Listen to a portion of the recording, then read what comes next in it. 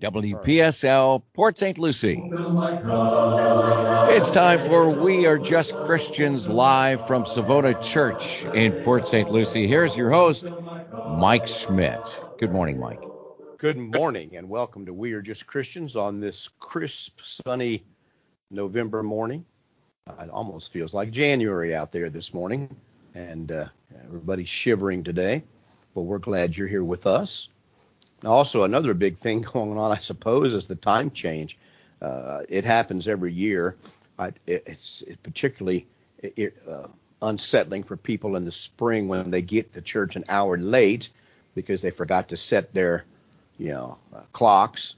We had someone this morning was here an hour early calling saying, "Where is everybody?" Well, they're not here yet because they're still sleeping in bed, and so forth, so on. So anyway, apparently there was a rumor going around somewhere that they weren't going to change the time this year. I'm not sure where that came from or how it got started, but obviously that wasn't true. But we're glad that you're here with us today. And, it's going to take another week to get adjusted, even when it goes the good way. And I feel somewhat rested today. I got myself an extra hour of sleep and I was able to sleep instead of wake up at my normal time. And now that felt good. It'll still take me a week to get adjusted. I'll still feel bad. That's the way it is. I just wish they would leave it one way or the other and just leave it alone. That's my opinion. But anyway, that's got nothing to do with our show. We Are Just Christians is a live call-in show. And so in just a moment, I'm going to give you the numbers as to how to reach us here on We Are Just Christians. My name is Mike Schmidt. I'm the preacher and one of the elders here for the Church of Christ on Savona Boulevard. And my usual partner, Gary Jones, is under the weather today, so he can't be with us. He's been struggling with some health issues lately and was planning on being here, but last minute just couldn't make it, so we're sorry to hear that. We need him and miss him, and you're going to have to hear me the whole hour, try to talk for an hour, and, I won't even be able to get a sip of coffee or water that easily, unless you call in and talk to me. So I'm going to give you the numbers in just a moment for you to call in and talk to me. This show is open in the sense that we don't mind whatever subject you want to bring up. We're going to try to relate it to the scriptures, to the Bible, if we can, if that's your question. Or if you want to talk about some experiences you've had, negative or positive, in different churches or growing up, or what your home was like religiously, what you think about this issue, that issue in society, we're good to talk about all those things. If possible, we're going to try to give you a scriptural basis for our answer, that you can go to the Bible and look up something and read what it says about whatever the topic may be that you bring up. But we're not going to argue with you or shame you or anything like that. It's not about baiting people to call in. This is a show about having a conversation, learning from each other, and mostly trying to understand what the Bible says about the world that we live in today. We believe that the Bible says it's for all time. It is for all men. And so therefore we can go back and look at what the Bible says about different issues and how people ought to be. Even though it was written 2,000 years ago, we can do that and come back into the 21st century and find out how to live in a way that pleases God. God's the one who left it and said, "You follow me, and this is what we ought to do." So that's the premise of the show. If you don't agree with that premise, call us up and talk to us about that. We'd be glad to discuss that premise with you, but that's the premise of the show. And that's why Gary usually refers to John 12:48, that Jesus says he doesn't come to judge the world, but the words that he speaks, that's what the world's going to be judged by. And so there's an element of intensity there. There's an urgency about understanding what God does say in his word. And so we're trying in this show to bring that understanding of first century Christianity in the 21st century here into this area. And we call it then We Are Just Christians. That's the name of our website for the church, has been for 20 some years. It's the name of this show. We are just Christians, not part of some denomination, not answerable to some body of counsel somewhere, some historic tradition that we have to answer for whatever things they've done. We're going to go back to the Bible. Now, it sounds idealistic, and it is idealistic because we're going back to a standard that's not something that humans have invented. In any event, we invite you to participate. You can reach the show by calling 772-340-1590, 772-340-1590 is the call-in number. I think that's the regular call-in number for WPSL. and we'd be glad to hear what you have to say. Before we get to a call, Gary Jones just texted me and said, we're on opposite Joel Osteen on TV right now. So I don't know what that means. But I don't know if I can compete with Joel Osteen or not, but that's how that works. We'll try to make a dent in his ratings if we can this morning. We appreciate you listening here. And we're going to try to be faithful to God's word as best we can, whether you like it or whether I like it. We're going to read what God says about it, try to assimilate that into our understanding. Well, we have a call. Ken, are you there? Yeah, Mike, I'm here. How you doing? Good. How are you? Can you hear me okay? Yes, I can. What's on your mind? I want to talk about some confusion of the Feast of the Lord. Okay. And why there is confusion. And in particular, I want to talk about the Feast of Trumpets. The Feast of Trumpets. Okay. That's one of the lesser known feasts. Yeah, and here's the confusion. They call it Rosh Hashanah. Yes. And I'm sure you've heard of Rosh Hashanah. Right. Okay, so let me start at the beginning here. The feast of the Lord, the Hebrew word is moed, and it means appointed time or set time, or literally appointment. So feast of the Lord are appointments of the Lord. And I want to bring up scripture, Daniel 7:25. Okay, let me turn over there. While you can fill us in the background that if you want to while I'm turning there, but yeah, this is well,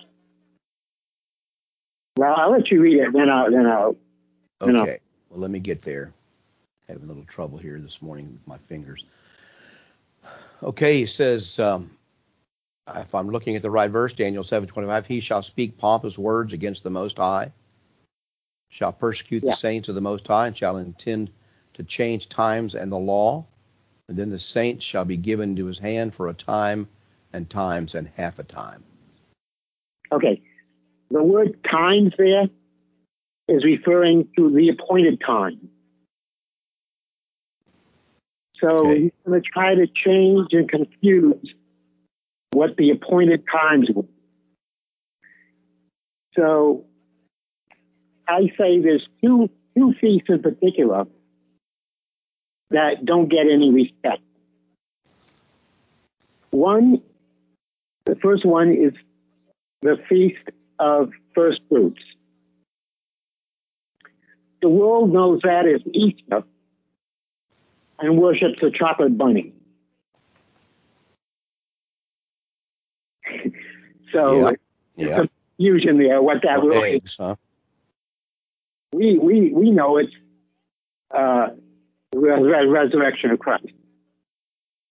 And we celebrate it as resurrection of Christ. Right. Yeah. Okay, so the other one is the Feast of Trumpets, which they call Rosh Hashanah. It's called the Jewish New Year. Unfortunately, the Jewish New Year starts in the 7th month. This is in the 7th month. Let me read Numbers 29:1. And in the 7th month, on the first day of the month, shall have a holy convocation, and ye shall do no civil work. It is a day of blowing of trumpets unto you. So that's the Feast of Trumpets. It starts a 10-day period of repentance before Yom Kippur. So it's a time of getting ready for Yom Kippur, and it's all about repenting. And Yom Kippur is the Day of Atonement, the most solemn feast of the year in the Jewish, in the Feast of the Lord, anyway. Okay. Is that correct?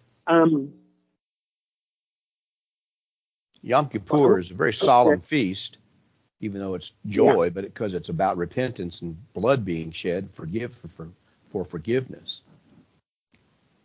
Maybe I'm using the wrong word in your understanding, but no, that's right. Okay, so in the Bible, blowing of a horn, ram's horn, means a number of different things. It means a call to repent. It means a call to announce someone's coming. And I'll get to that in a minute. It means a call to war. And sometimes a call to announce the king. Okay. So, well, it means pay attention, essentially. When you blow the trumpet, it means pay attention. Something's about to happen. Yes. It's a big announcement. Yeah. Right. There's several things that could follow that, but that's what it generally means. Yeah. Okay. So I've got a bunch of scriptures in the New Testament, and I'll give them to you in a minute. But first, I want to talk about one. Matthew 25:1-6. Matthew 25:6. Yeah. Story of the 10 virgins. Right. Okay, so this is part of a wedding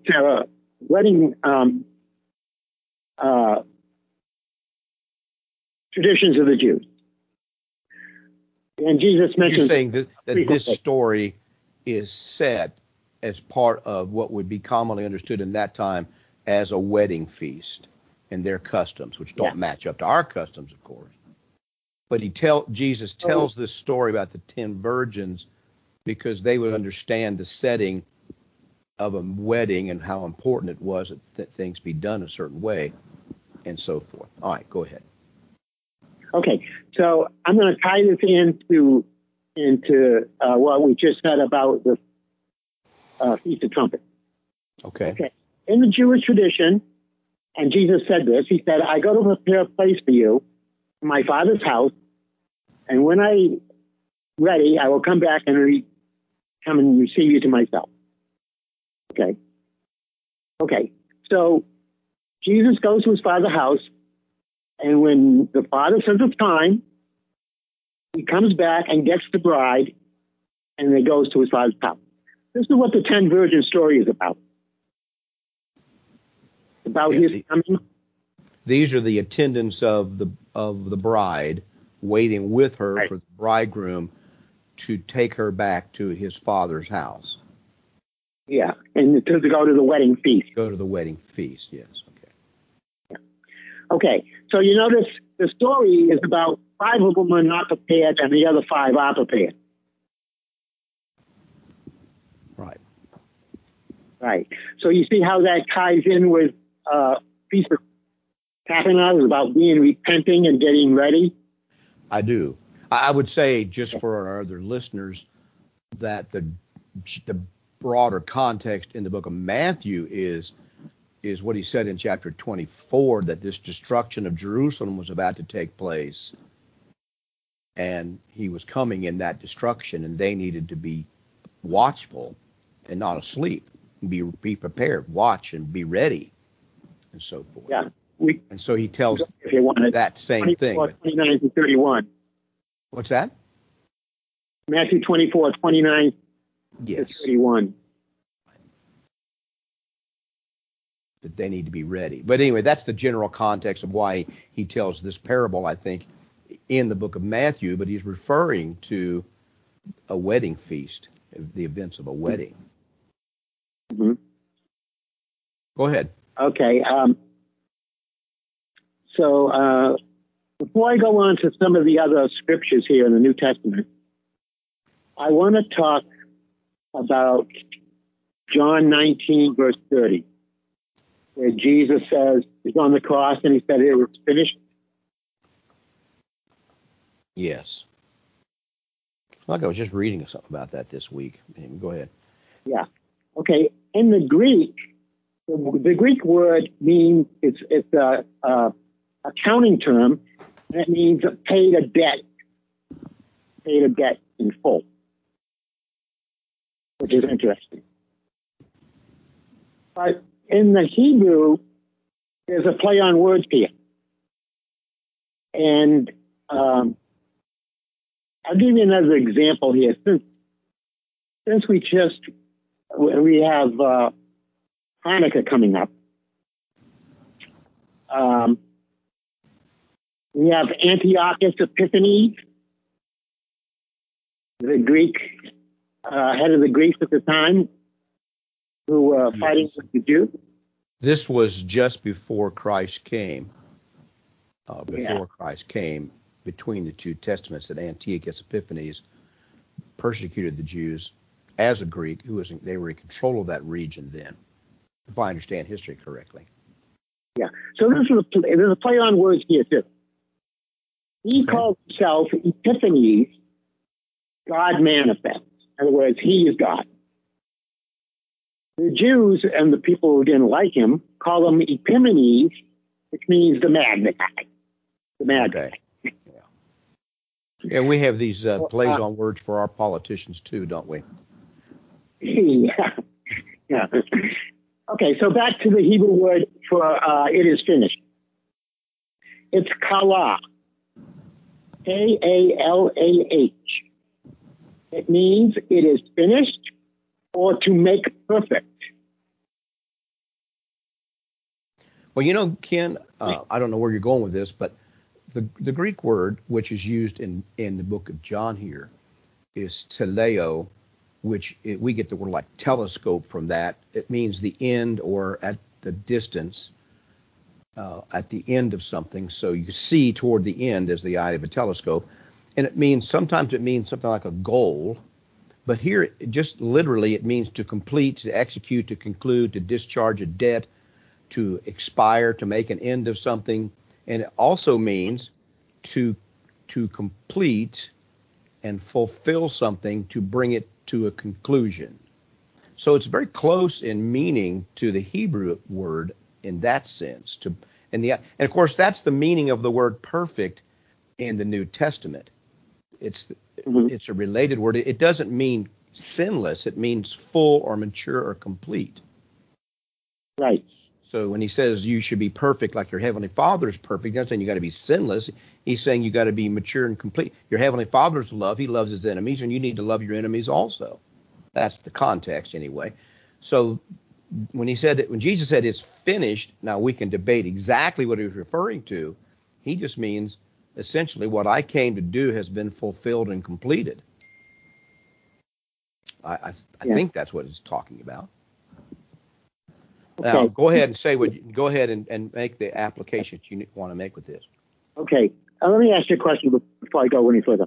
When someone dies, who's the last thing they're thinking of? Who are they thinking of usually? Well, I've never died, but being around the dying, I would say they think of God or their family, one of the two probably. I'm not sure what. Yeah. Yeah, their loved one usually they're waiting for. Right. Yeah. Yeah. Okay. So the other word in Hebrew is kalah. Sounds exactly the same. It's spelled almost the same. It's Kallah. The only difference is two L's. All right. The word means bride or daughter-in-law.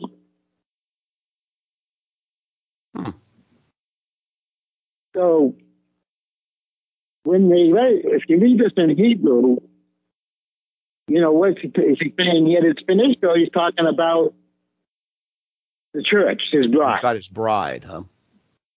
Yeah. I wonder if those stand. I don't know what language he was speaking. Probably not Koine Greek. Can't say that for sure, but more like Aramaic, possibly Hebrew that Jesus was speaking.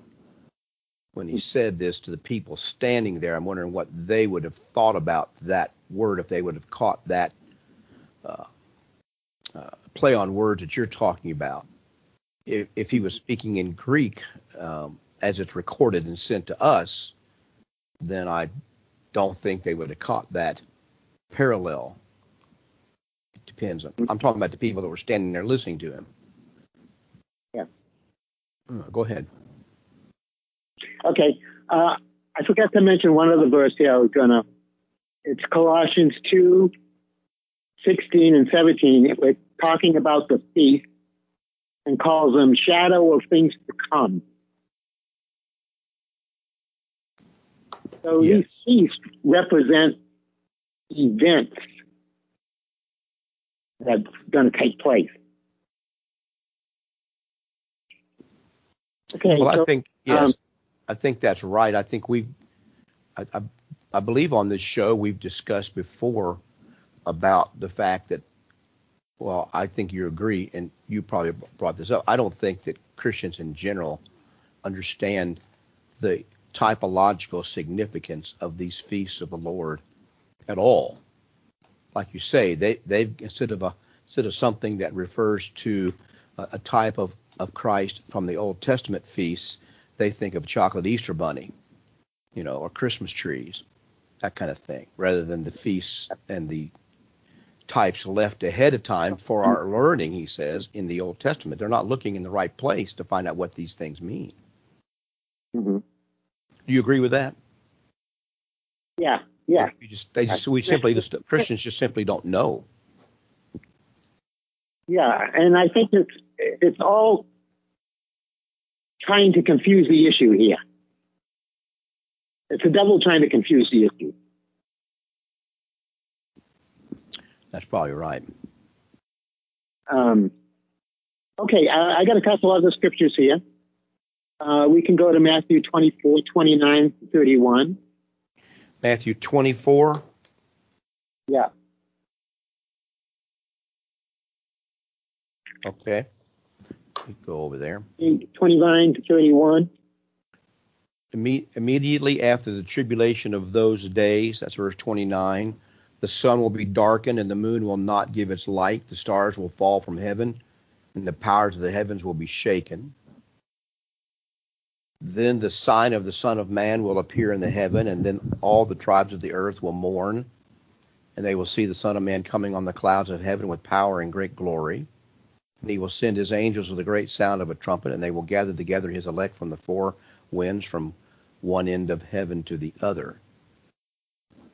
Okay. Is that the verses you want to read? 31 there. Sound of the trumpet. Yeah, okay. Uh-huh. Yeah. Okay. Let's look at 1 Corinthians 15. Okay, what verse there? It's like 14? 51 to 52. 51 and 52. Oh, okay, 51 and 52. Okay. I was thinking you were going to make another reference. It makes for fascinating radio to wait for me to find these verses. Anyway, behold, I tell you a mystery, Paul says there. We shall not all sleep, but we shall all be changed in a moment, in the twinkling of an eye, at the last trumpet. For the trumpet will sound, and the dead will be raised incorruptible, and we shall all be changed. Yeah. So there's another use of this idea of a trumpet that is announcing or, demarcating something. Yes. Which is the return of Christ. Right. Now, are you trying to connect then the Feast of Trumpets with the return of Christ, or what are you trying to do there? Yeah. Okay. So you think that the Feast of Trumpets has not been fulfilled yet, whereas like Yom Kippur, the shedding of the blood has already been fulfilled, and the first fruits or the birth of Christ has already been fulfilled in the age we live in. And Shavuot, which is Pentecost, has already been fulfilled. Right, the gathering of the nations, the gathering of the nations, so forth. Okay, that sounds about right. I think to me, in general, I would think that's right.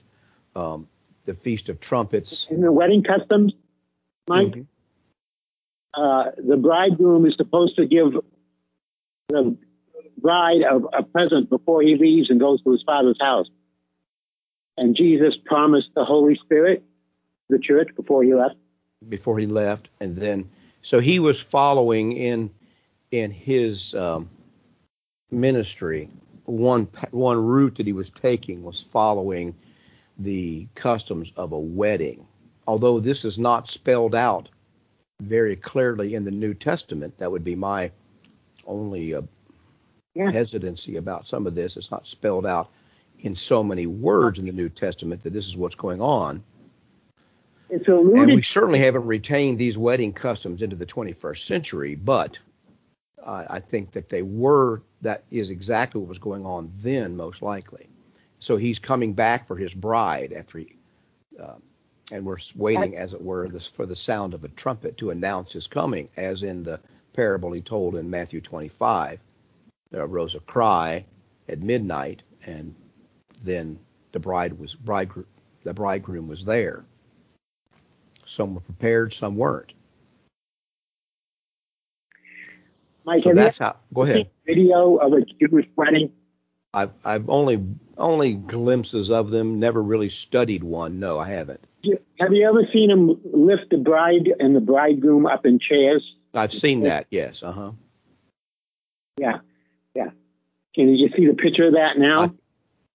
Yeah. So in other words, this is what's going to. This is the lifting up of Christ coming to receive his bride and then ascending back to heaven. Is that the idea? Yeah.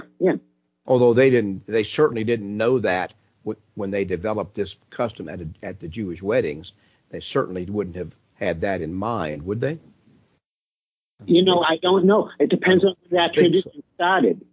Yes, and that's interesting to try to find out when that tradition started. If it started before Christ or after Christ.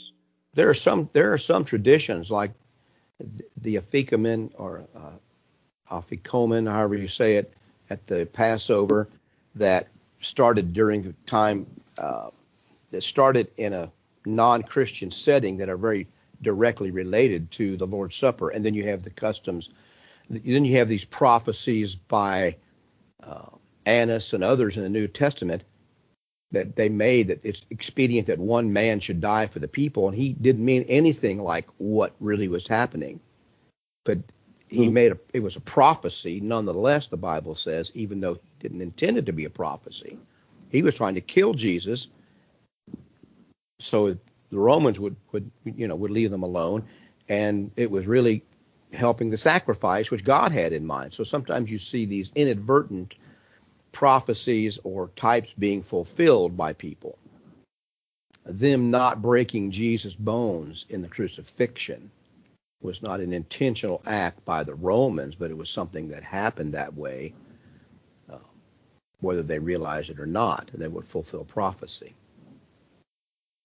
So this is interesting. Ken, some time back, and you called, and I think you've even sent me some information on Jewish weddings, which is really fascinating. I've had in my mind ever since then, and I may have even said this to you on a show or somewhere, but I was going to do a sermon or two on this, and I haven't done that yet. I need to do that. I need to just sit down and do the work to make it something that fits my way of presenting material.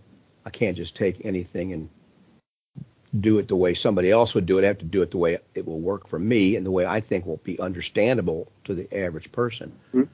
But I think this is something that's really a lack in Christians' understanding about these types and figures, because for the most part, Christians ignore these feasts of the Lord, and it's just ironic that they pick up on Hanukkah, which is in the Bible, but called the Feast of Dedication, without understanding what it's about, and they ignore and they also pick up on Christmas, make a holiday of that, which the Bible says nothing about at all, and ignore the actual feasts of the Lord that are spelled out in the Bible for them.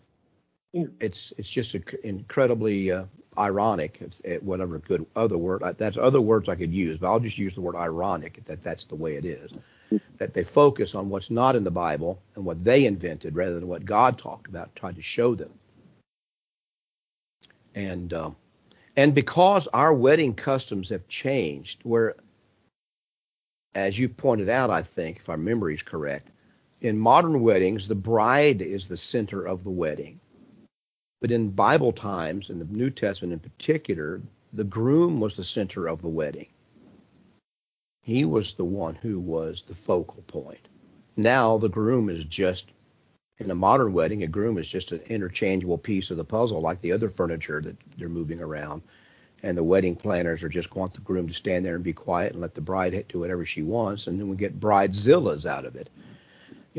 So I wonder if the Lord has a bridezilla for a church. That's another whole sermon, isn't it? But did you ever think about that? Have you ever seen that show, Ken, Bridezilla?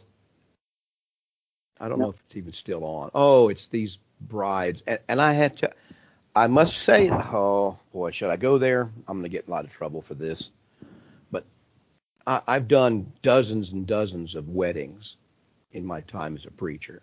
I've just about decided I'm not going to do any more unless it's for my grandchildren or something.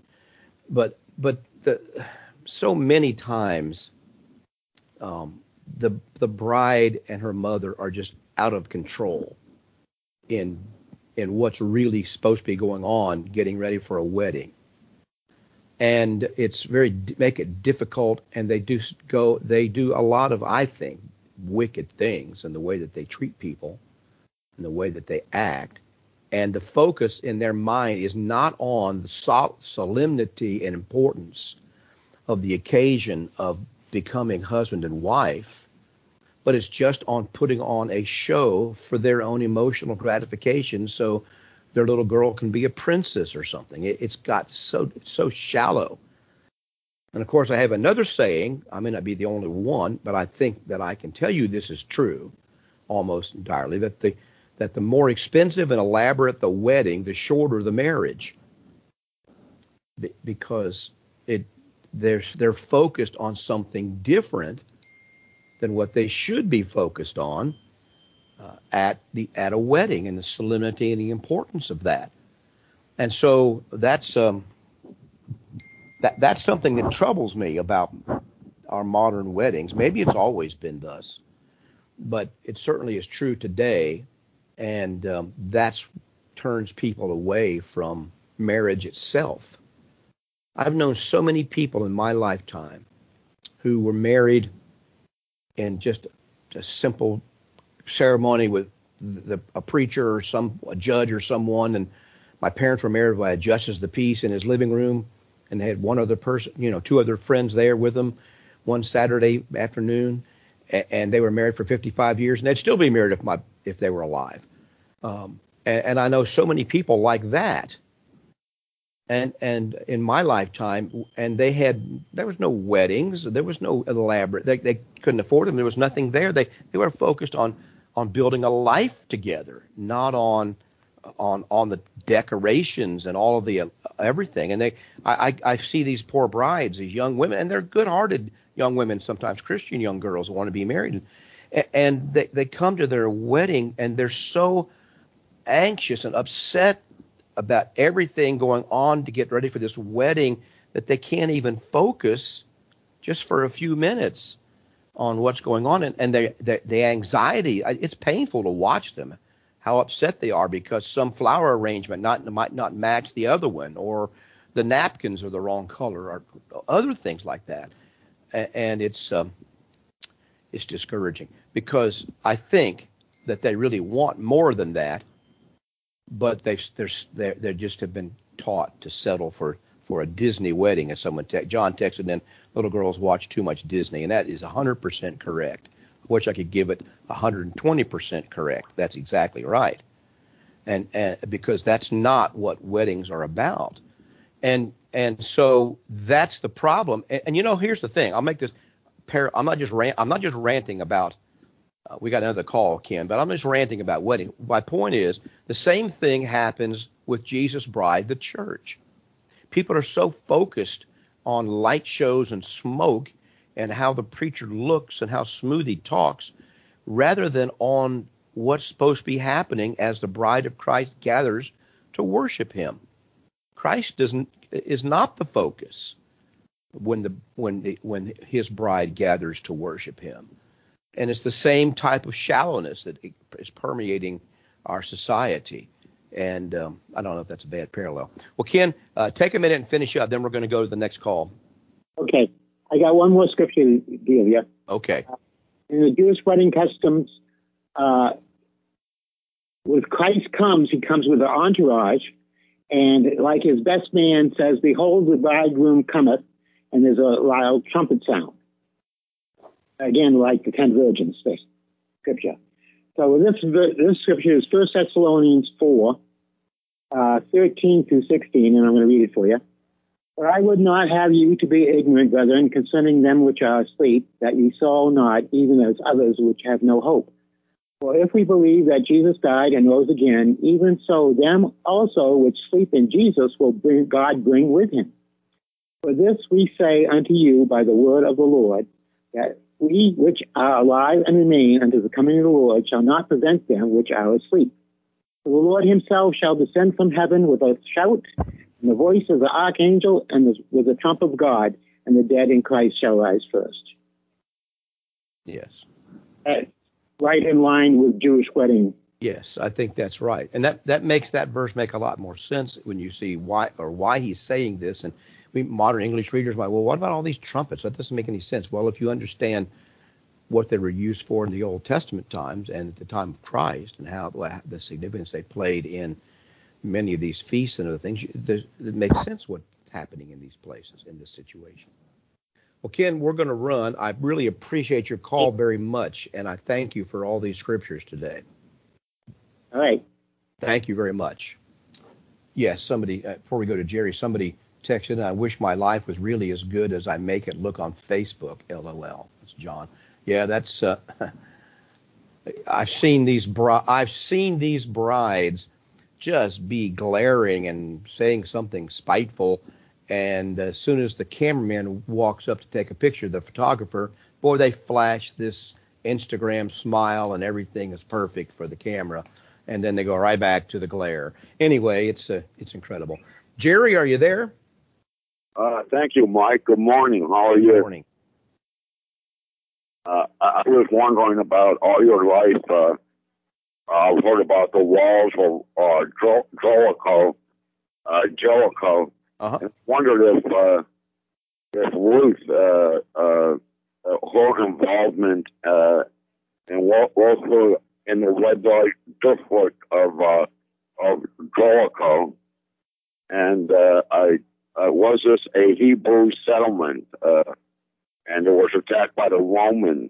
Well, I wonder about the mention of Ruth, and what in the red light district of Jericho, and I hope you can understand me, Mike.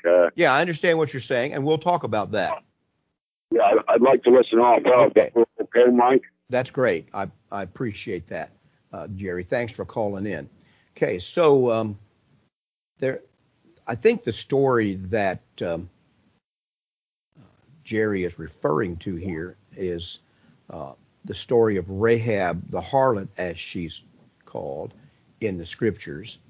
And the first place we can go, and we'll go back and look at that Old Testament story in just a moment, but the first one that popped into my mind was in Hebrews chapter 11, in talking about faith. The writer says in verse 30 of Hebrews 11, by faith the walls of Jericho fell down after they were encircled for 7 days. By faith the harlot Rahab did not perish with those who did not believe when she had received the spies in peace. And so there is this, we have the story of the Israelites have left Egypt. They spent 40 years wandering in the wilderness till that whole unfaithful generation died. And then Joshua, after the death of Moses, leads them into the promised land. And one of the first places that they come to is the city of Jericho. which was at that time, from what we can read in the Bible and from what we can see archaeologically, was a fortified city with heavy walls around it, and it was a city where the people of that region would flee if there was any kind of danger, and so forth. And the walls of these ancient cities were often very thick and kind of probably slanted outward a little bit, so they wouldn't be able to be in both ways, so they couldn't be pushed over very easily. And they had dwelling places in them oftentimes inside the walls. And in fact, when we were in Israel last year, we went to the city of Jericho and looked through some of the ruins there, and you can see the base of some of these ancient walls and which way they're going. It's pretty interesting to see. I wish I could remember. I couldn't hear that day because of where I was standing. Our guide was talking about some of this as well as I would like. I meant to talk to my wife about what she heard him say about some of these things. But it was very interesting to see that old city and how it had been archaeologically uncovered, and you could see the rubble laying in very odd positions around that city. But now Joshua sent out in Joshua chapter 2, Joshua sent out two men from the acacia grove to spy secretly, saying, "Go and view the land, especially Jericho." So they went and they came to the house of a harlot named Rahab and lodged there. And it was told the king of Jericho, saying, "Behold, men have come here tonight from the children of Israel to search out the country." So someone told them about this, that these people were spies.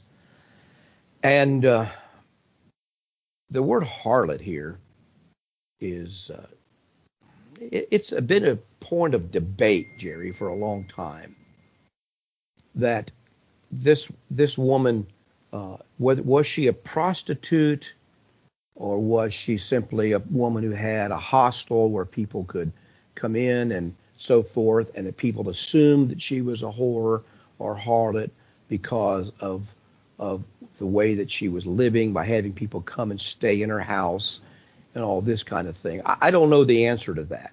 So we'll just go with what seems to be the most obvious translation here in this case, that she possibly was a type of prostitute in that city. But these two men went, and they had to go someplace in this city, and there weren't like Holiday Inn Expresses everywhere, or nobody at Motel 6 was leaving the light on for them, except this place where anybody could go, and strangers often went into these kind of places. And so that's where the two men went. And so then the king said to Rahab, said him, "Bring out the men who've come to you, who have entered your house, for they have come to search out all the country." And the woman took the two men and hid them. And so she said, "Yes, the men came to me, but I did not know where they were from. And as it happened, as the gate was being shut, when it was dark, that the men went out. And where the men went, I do not know. Pursue them quickly, for you may overtake them." But she had brought them up to the roof and hidden them with stalks of flax, which she had laid in order on the roof. So they tried to catch him, of course, but they couldn't. And so she said to them, in the key passage here in verse 9, she went back up on the roof and she said, "I know that Jehovah has given you the land, for the terror of you has fallen upon us, and that all the inhabitants of the land are faint-hearted because of you. For we heard how the Lord dried up the water from the Red Sea, for when you came out of Egypt, that you did the two kings of the Amorites, what you did on the other side, Sihon and Og, whom you utterly destroyed. And as soon as we heard these things, our hearts melted, neither did there remain any more courage in us. For the Lord your God, he is God in heaven above and on earth beneath." And so she says, "Swear to me, since I've shown you kindness, that you will save me in my father's house, and spare my mother, my brother, my fathers, and so forth, deliver us from death." And so the men promised her that they would.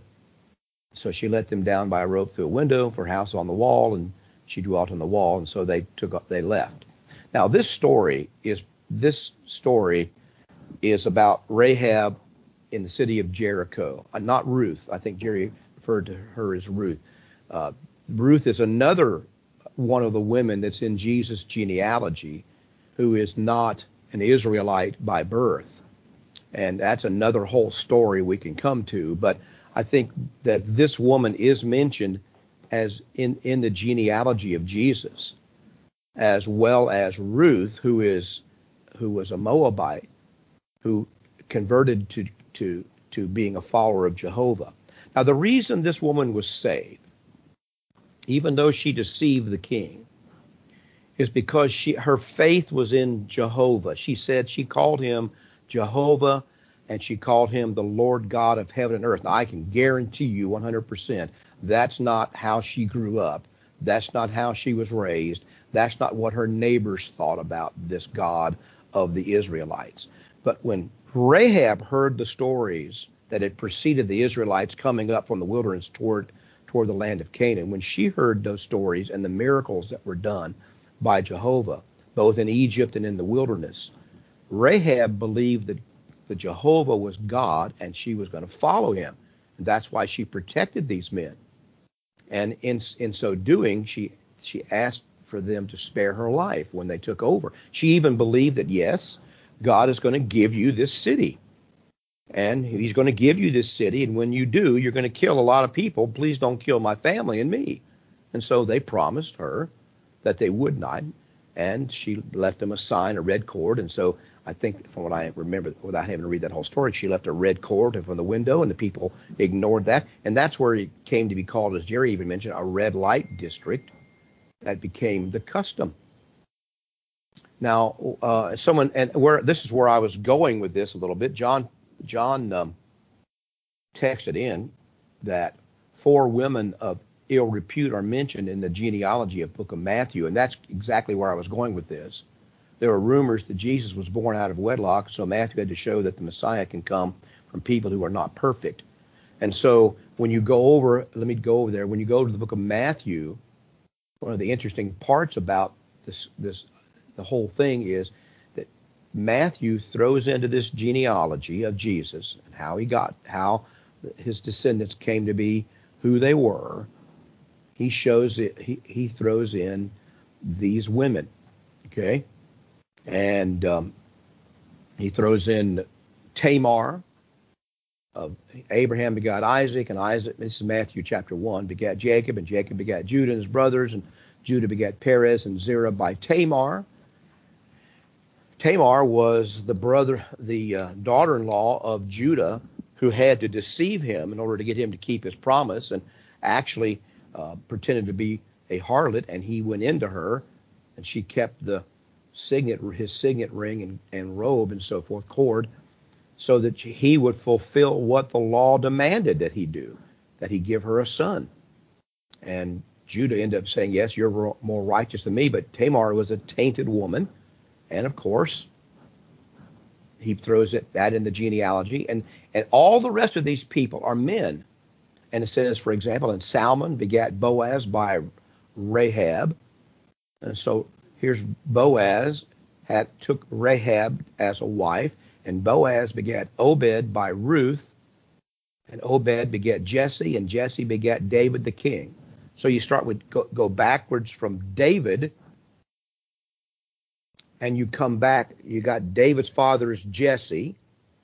Jesse's father is Obed. So David's grandfather is named Obed, and David's grandmother is Ruth, a Moabitess, who by faith came to believe in Jehovah, and in essence then became an Israelite by doing so. And so the marriage wasn't prohibited just because of race. The marriages were prohibited with the certain Canaanite tribes because of religion, is why God prohibited the marriages. But Rahab and Ruth both were converted. And then it says that that Rahab was, his great-grandmother was Rahab. David's great-grandmother was Rahab, and his grandmother was Ruth, and so forth. So they're right directly in the line of Jesus Christ, these women are. Then he comes down, and David the king begat Solomon by her who had been the wife of Uriah. It doesn't name Bathsheba, which I find interesting. I'm not sure why, but this is Bathsheba. So Brent throws in Tamar, Rahab, Ruth, Bathsheba, And then you come all the way down, and then it talks about Mary, okay, at the end of this genealogy. Jacob begat Joseph, the husband of Mary, of whom was born Jesus, who was called the Christ. So Mary is in the line of these women who some people would cast aspersion on or doubt about, but they are actually good women who belong in this genealogy, who are mentioned here, and they are maybe tainted in the eyes of some. And so for now, yes, this genealogy, John texts in, Luke's genealogy is totally different, and that's true, not totally different, but it is different. And what I think you have here, and I don't have it in front of me to look up, so I may be a little bit off about this, but without looking it up here, and I don't have any way to do that at the moment. Matthew's genealogy traces Jesus' lineage through Joseph, and Luke's genealogy tends to trace it through Mary. I believe that's right. If not, it's reversed of that. And so you have some intersections of the genealogy. Some of these places intersect. But other times they're different because two different family lines are traced.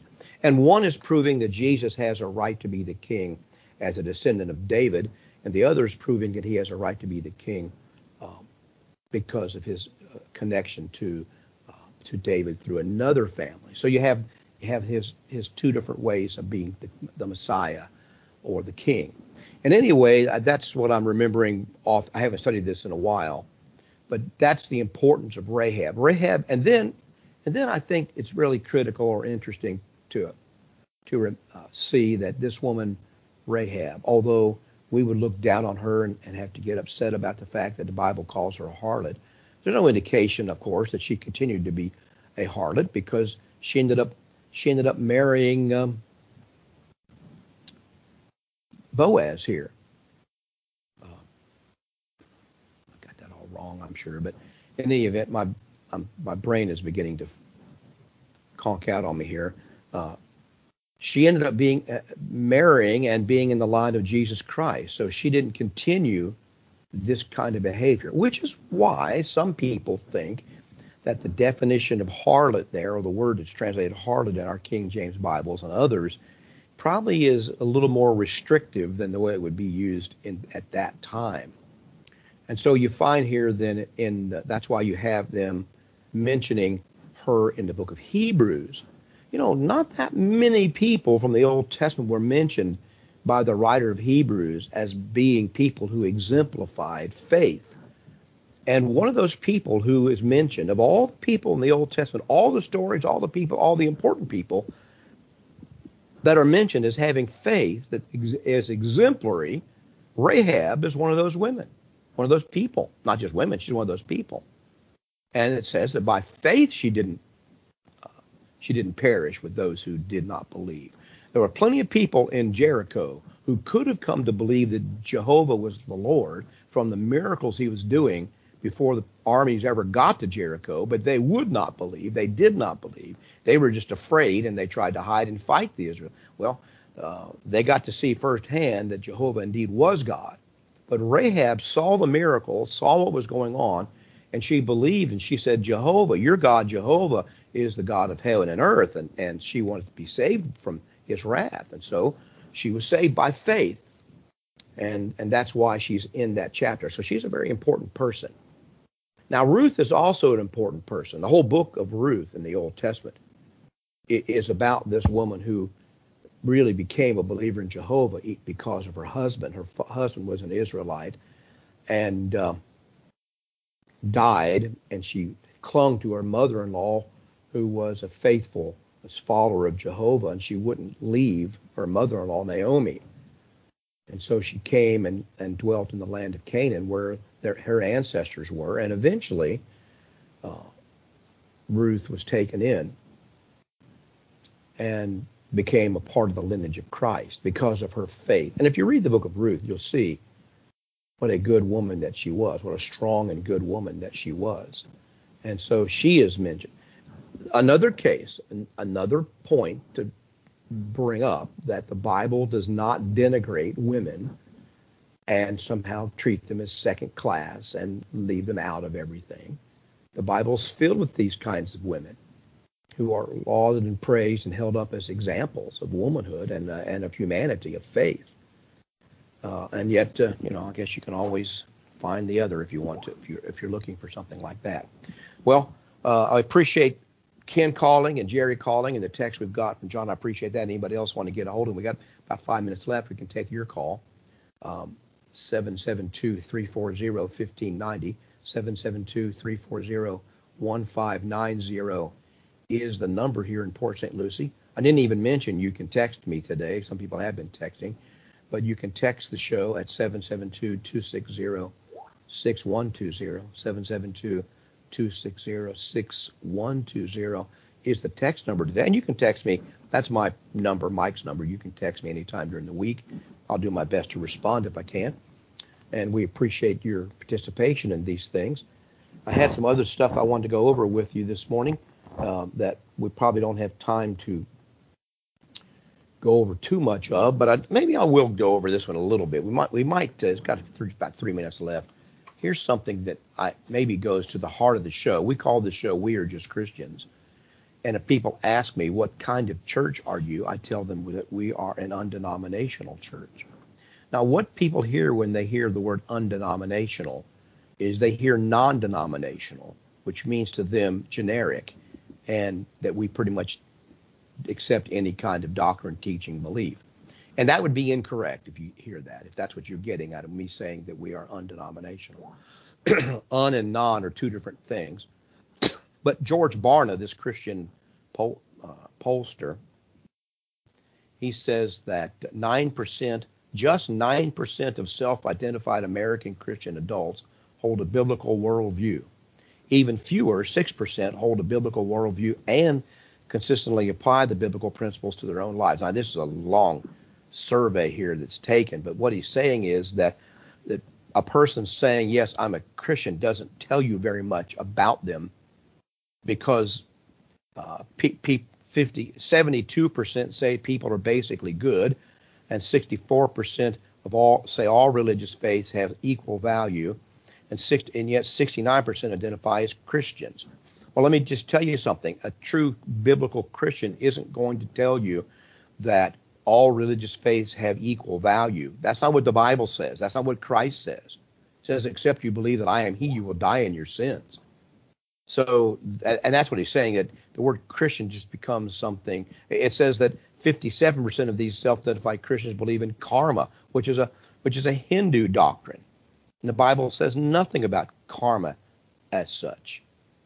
And only 46% say God's plan for marriage involves one man and one woman. And 32% say premarital sex is morally unacceptable. Only 32%.